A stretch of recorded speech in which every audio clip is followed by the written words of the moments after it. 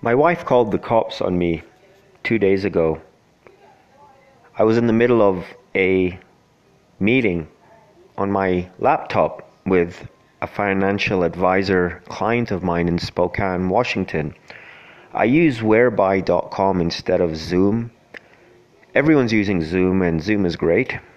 However, Whereby has the advantage of not requiring a download, so you can be talking to someone on the phone and essentially just ask them to step into your meeting room. You get a customized URL. Mine is whereby.com/Digimarc, like digital marketing.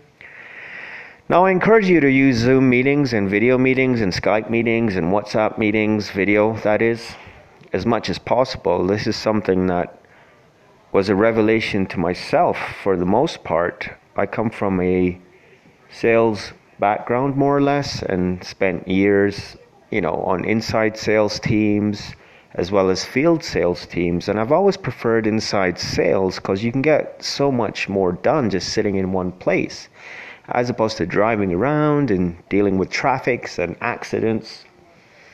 Not to mention parking meters, finding the place, finding the floor, finding the office, and then essentially just chit-chatting over coffee. And it's like, when you're working an enterprise deal, I used to work for and sell to Fortune 500 companies. Well, the big deals take months, if not years sometimes. Essentially, it's something like this. Every $100,000 of revenue in a deal will take about a couple of months, something like this. And so if you've got $1 million deal, that's potentially going to take you 20 months, right? Something like that. I don't know. The math's a bit off because I haven't worked in that space for many years.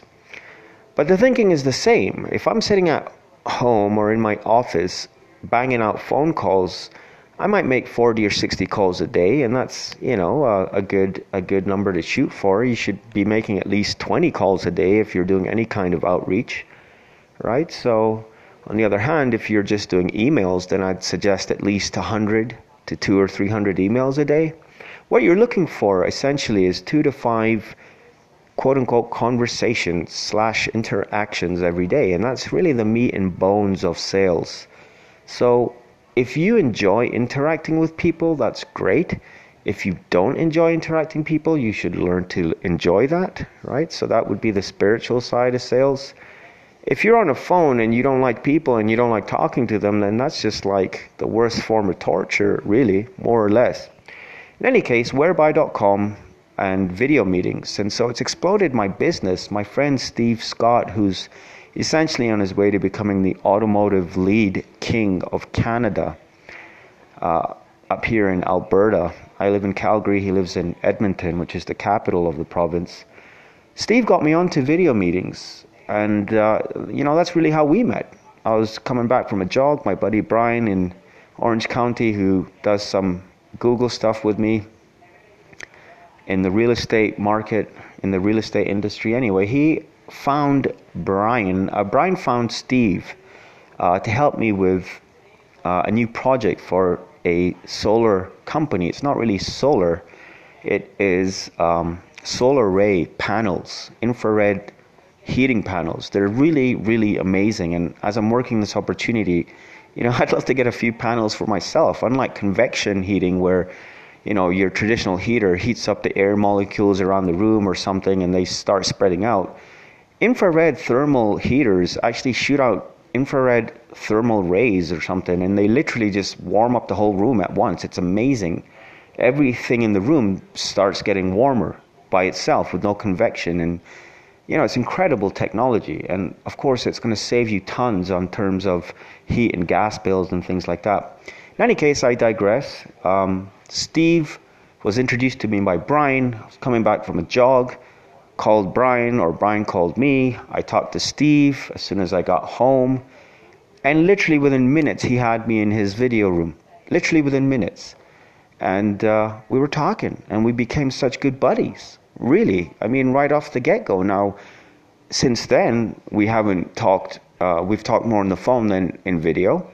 But the beautiful thing is this: if you're selling something, and even just to even just to enhance your personal relationships and get in touch with old buddies in the time of COVID, right? It's an amazing thing. People are kind of averse to hitting that video button, but I really urge you to do so, and you'll find that it really enhances the quality of your life, and you'll be amazed. I mean, you'll end up spending a couple of hours on the phone or on a Skype meeting with your buddy in a different part of the country or the state or the world even, that you haven't talked to for months or years.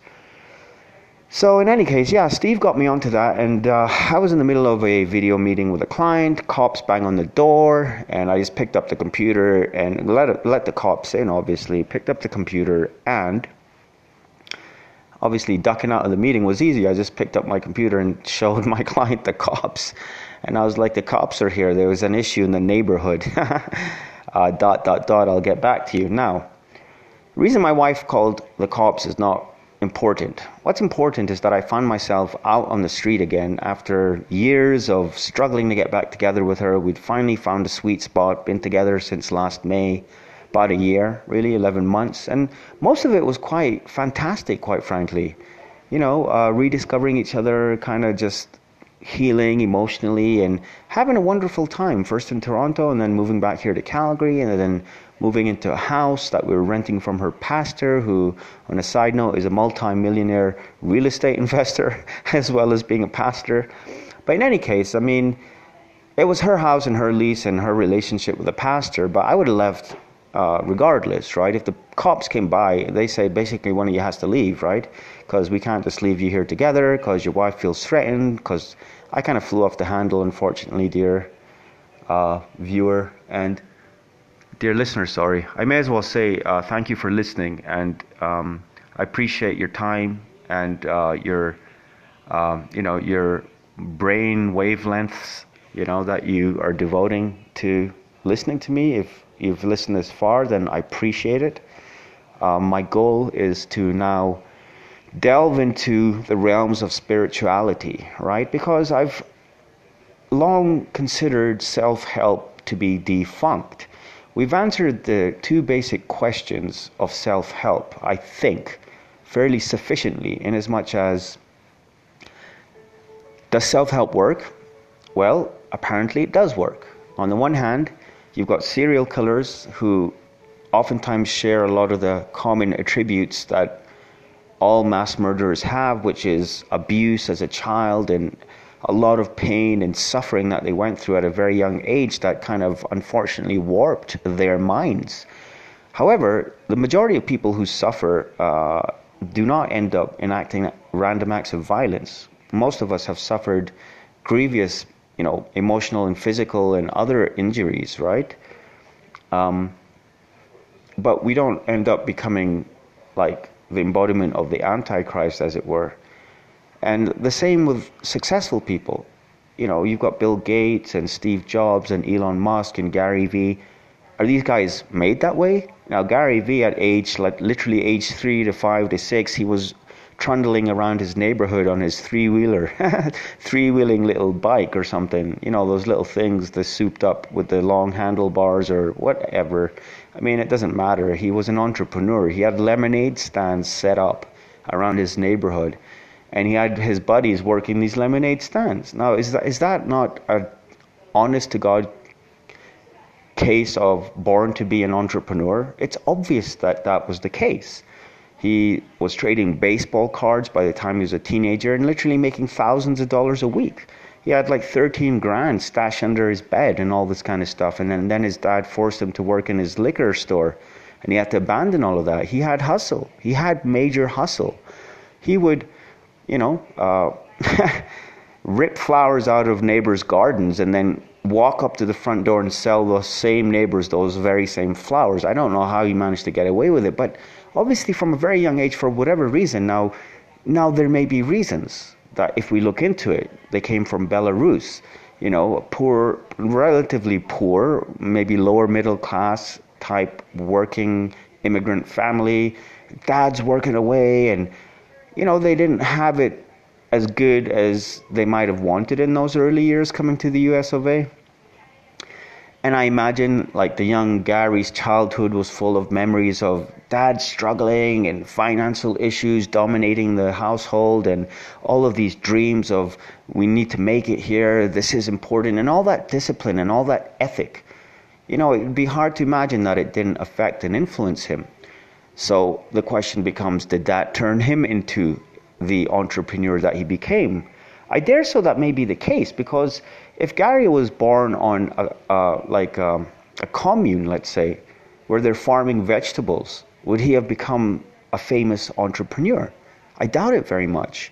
In any case, regardless of the more extreme examples of serial killers and people like Bill Gates and Larry Ellison of Oracle, regardless of all of that, once again, there are serial killers like Ted Bundy who came from perfectly normal and happy childhoods, and they ended up crazed in the head, really deranged. And on the other hand, the majority of people that suffer abuse as a child, they do not commit random acts of violence and become killers. By the same token, of course, there are people like Gary Vee that are very singular and exceptional. However, there are also people, like my favorite example being the Amway people, multi-level marketing people, who, by the thousands literally have gone from being normal people, everything from waiters at Red Robin to car wash manager to pharmacist to lawyer to city manager to whatever, every kind of job, accountant, right? Like Charlie D'Urso in New York. And these people will always, at the end of their triumphs and struggles, and when they're on stage and they're getting their diamond ring and whatnot, and they're already making six figures, and they've got like a huge adoring group of people, and they've achieved the goal, they will always say the same thing.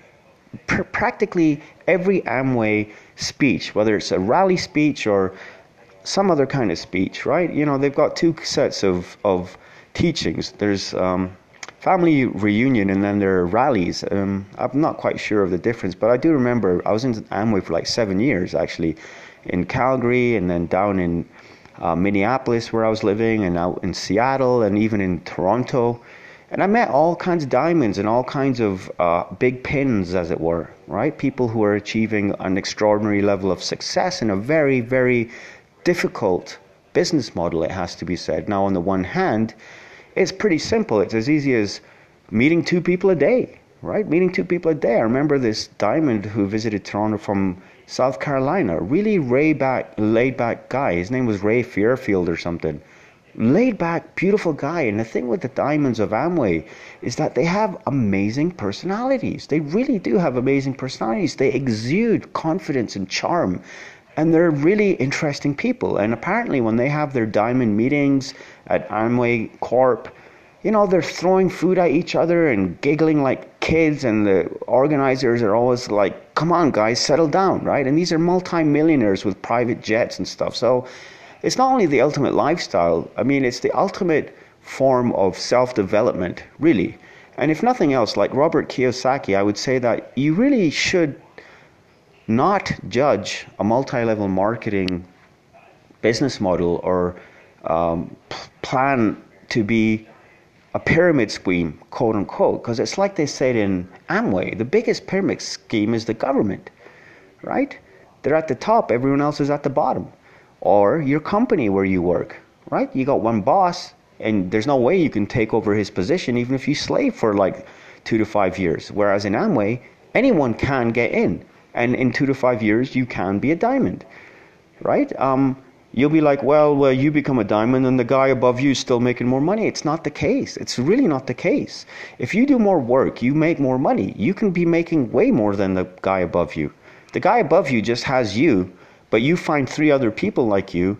He might be a platinum, you'll be an emerald. You'll be making 100 grand, he'll be making like 20, 30, 50 grand a year. You know what I mean? So it's not what most people think. Trying to take advantage of people and high-priced products. Amway products are some of the best products in the world. If you ever try and start using Amway products, you'll never look at a bar of soap or toothpaste or detergent the same way. Not to mention things like perfect drinking water and excess energy drinks. They're amazing products. I would love to be using them. Still, I'm sitting here literally with my bottle of perfect water right here next to me. right? So, I mean, if you just bat it and just call it names and stuff without actually paying attention to what's going on behind the scenes, Amway has produced more millionaires than any other organization except for Microsoft, right? Bill Gates' original secretary, apparently from like the 70s or whatever, is a millionaire, right? And they had thousands of mid-level managers that basically were incented with Microsoft stock. And when Microsoft went really big, after Bill Gates screwed Steve Jobs and Apple, according to some, well then thousands of people literally became millionaires. Same thing with Amway. Since about 1959, I guess, they've been doing their thing.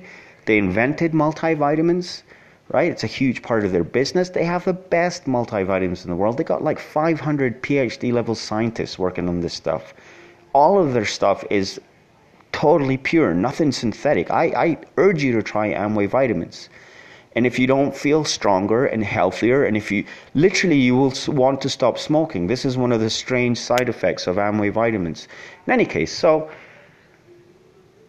Amway is proof of the pudding in terms of every single diamond and emerald at a rally will always say the same thing. If we can do it, you can do it. They'll talk about their hang-ups and how they were socially inadequate or felt socially, whatever. They had their hang-ups with regards to people and whatnot, and now they're standing there talking in front of tens of thousands of people, cracking up, cutting up and making jokes and all this kind of stuff. And it would seem to be the case that these really were normal people, and they were just given an incredible opportunity, and they just jumped in head first and gave it their all. And over the course of time and tribulation, they did transform themselves. Now, the one thing that has to be said about the Amway business model is the focus on mentorship, right? So you've always got around you good examples, your upline and diamonds and emeralds and platinums.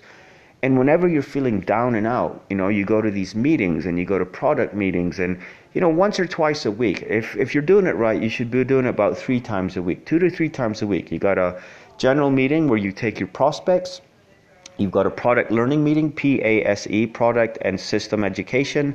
And then on a Sunday evening, you should get together with your team or your upline's team and make phone calls. Right, so Ray Fairchild said, it's really as simple as meeting 2 people a day. If you just talk to 2 people a day, that's all you need to do. And soon you'll get good at it. You'll walk up to anyone and say, hey, what's going on, this and that. And it's like my own upline here in Calgary. Ray Lynette used to say, you pat the dog. If the dog wags its tail, then you keep patting it. It seems like a very odd example, but it doesn't mean people are dogs. But if you talk to someone and they're putting you off and they're giving you these weird vibes, then that's fine. That's fine. That's sales, right? The one thing you can't control is if someone gets, if someone's interested in what you're saying, or rather, that's one thing. Like Amway, who wouldn't want to be rich? And you can offer practically anyone with a brain and health, a healthy person who has a brain and can read and write, he can pretty much become a platinum, because hundreds and thousands of such people have done so already. So the question then is meeting someone who you click with. The problem is we'll approach people, whether in sales or in multi-level marketing, and we're just trying to plaster our message all across the world and internet and lampposts. What you do is you go around and you kind of use your sixth sense. And when you feel a connection with someone, that's when you approach them. Now, it could turn out that you're wrong. You walked up to some guy and you say, hey, what's going on? And he might be like, buddy, listen, I'm just waiting for my kids here. I really don't have time to talk. Or whatever. Who cares? Who cares? Listen, you have a dream. And you need to put yourself out there. Okay? You need to make yourself vulnerable. And that's all that is, right? So Amway people prove that any normal person can become successful. Right? So serial killers and successful people, you're not made that way. You're not born that way. You become that way. So I think this is basically a default. Okay, that's what it is. Now, in terms of the second question, what is the essential attribute of all successful people? And I've been harping on what Friedrich Nietzsche, the great German philosopher, called will to power. Will, as in willpower. Will to power. Instead of willpower, he called it will to power. To me, that means the desire for every person to achieve greatness, more or less. At the very least, a desire to progress. Although it's not just progress. When you say will to power, what it means is you want to control and dominate your situation. Let's just put it that simply. You have this innate desire and need and belief that you can and will and must, in fact, dominate your situation and not be dominated by your situation. I think that's a very good way of putting it, because to look at power in terms of power over people is very banal and cliched and irrelevant, because you can be supremely successful as an internet marketer and you might not even know or talk to many people, or an author. You might be a famous author and supremely successful in your field and a millionaire and everything like that, and you simply have no interest in exerting any kind of influence over people, although I dare say by virtue of your actions people will be attracted to you. Just like Imam Ali, peace be upon him, said, live your life in such a way that when you're alive people are attracted and drawn to you and seek your company, and when you die they cry over you.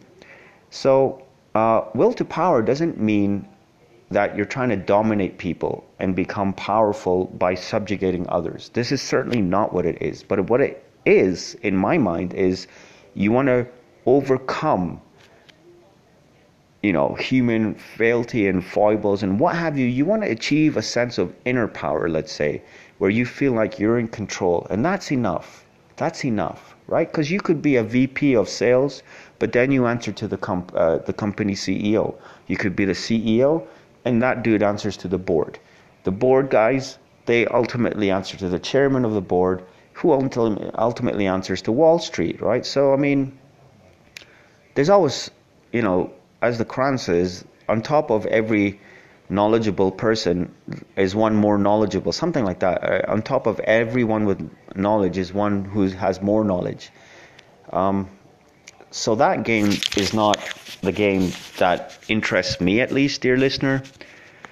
Will to power, what I've understood and what I realized over the course of recording this podcast in the last few months is that every single successful person has this quality, will to power, in a sense of they believe that they can and will and must achieve something, some level of something. They're not just going to sit there sucking eggs and live a life of mediocrity. That's simply not for them, right? So it's like they say in Amway, like you literally should be kind of just burning. You can't take it anymore. You can't take like you're sick and tired of being sick and tired is what they say, right? You're under the gun, your boss, your finances, you're not driving the car you want to drive. You don't see a way out, whatever it is. I mean, you get pushed to a point where you're like, either you become a sheeple, as they say, a sheep in the form of a human, which is that you just go with the flow. Or if you're listening to this, I'm assuming you're one of the people that actually believes in self-empowerment. The question is how to achieve it, and the short answer is don't give up. Just simply don't give up. That's really the way you achieve it. In any case, every successful person has this driving belief in themselves, and rather than delve on why is that the case, it is the case. I think everyone. I mean, it's simply a case of everyone is born with this thing, right? And when you're a kid, you've got all these ideals and whatnot, and then it's like they say in Amway, you lose your dream over time. So perhaps if you're listening to this, perhaps it's time for you to reawaken those urges and that instinct, that primordial kind of drive that is the essence of what it is to be human. So in any case, moving on, my wife kicked me out of the house and I made a YouTube video standing there with all my luggage outside of Southland LRT station in Calgary. LRT being light rail transit. I made a video. Sorry about that. That's the phone in the background. I'm actually sitting here at my parents' house. My mum's watching some TV. That was the phone ringing.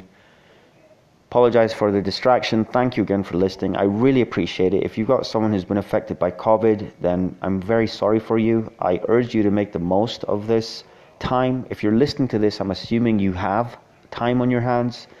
A lot of the world, in fact, the majority of people out there are suffering immensely. And if you're listening to this, then you're probably one of the lucky ones, like myself. Through the grace of God, we happen to be living in these beautiful countries in the West, and we've got infrastructure, and we've got savings, and we've got something to fall back onto. A lot of people in the world live hand to mouth, and even a lot of people in our own countries here in the West, they're living paycheck to paycheck, right? And so right now people are faced with foreclosures and lost income, lost savings, stock market's tanked. And so when the stock market goes down, even though it's gone back up again, people have been wiped out, because let's say you have $1,000 in mutual funds and then it goes down by 50%, you've lost $500. Now, the problem is, to get back up to 1,000, it needs to go up not just 50%, but 100%, right? So you need to have a 200% return on investment to get back up where you were. So once you've lost it, it's just the same with everything else. Building something is very hard. Destroying it is very easy. And building a life of success, and even more crucial and essential and fundamental, building or arriving at a mentality of success, right, where it's just ingrained in you, is very hard. It takes many years of effort. 2 to 5 years is what they say in Amway, and that's consistent and persistent effort, right? Because first you need to achieve the mindset, and that's what the law of attraction is. I might talk about that at some point here. You think like a successful person and you act like a successful person. With the average person, they want all their ducks lined up. They want the world to do them favors. They want someone to give them an opportunity. But in reality, you must begin where you're at, with the right mindset. If you have the right mindset, you make do of what you have. And if you use what you have in the correct fashion, the universe or God will bless you with more. And in any case, this is becoming spiritual talk, and that's really where I'm leading, right? So my wife kicked me out, and here's the problem with self-help. So I've talked about how self-help gurus take Nietzsche's saying and they kind of twist it, okay? So Nietzsche said, if you have a what, you can put up with any how, okay? And so that means that if you have a why, you can put up with any what, something like this, which means if you're suffering, but there's a reason for that suffering, which is the why, the suffering is the what, what is the what? So my wife kicked me out the house. I don't have a place to go. I don't have any of my stuff, my TV and my Xbox and my stuff, right? It's like my computer. It's all there, right? And I'm not allowed to go back. Now, notwithstanding the fact we're in touch and she's coming around today, bringing me my stuff, everything's cool, that's fine. But you see, that's the what. But I have a why. The why is that I believe in God, right? And so regardless of anything, I may not even have a why. If you believe in God, you don't even need a why, quite frankly. But what self-help people do is they take this saying and they say, if you have a why, then the how doesn't matter. So they've totally changed it. But the problem is this. So if you have a reason to be successful, who doesn't have a reason to be successful, right? But if you have and this is the one area where I disagree with the Amway folks, everyone has a why. The question is, you clinging to that why. It doesn't matter what it is, even if it's just a sense of I need to be successful. You don't need to write out all your goals and any of this stuff, guys. Seriously. I mean, we'll get into some of that. What I want to say is that self-help doesn't give you a why. Like, if I was just to rely on self-help in my current situation, I would be done for, right? Because it doesn't answer basic questions like, why is this happening? Why am I not happy? And how can I how can I be happy?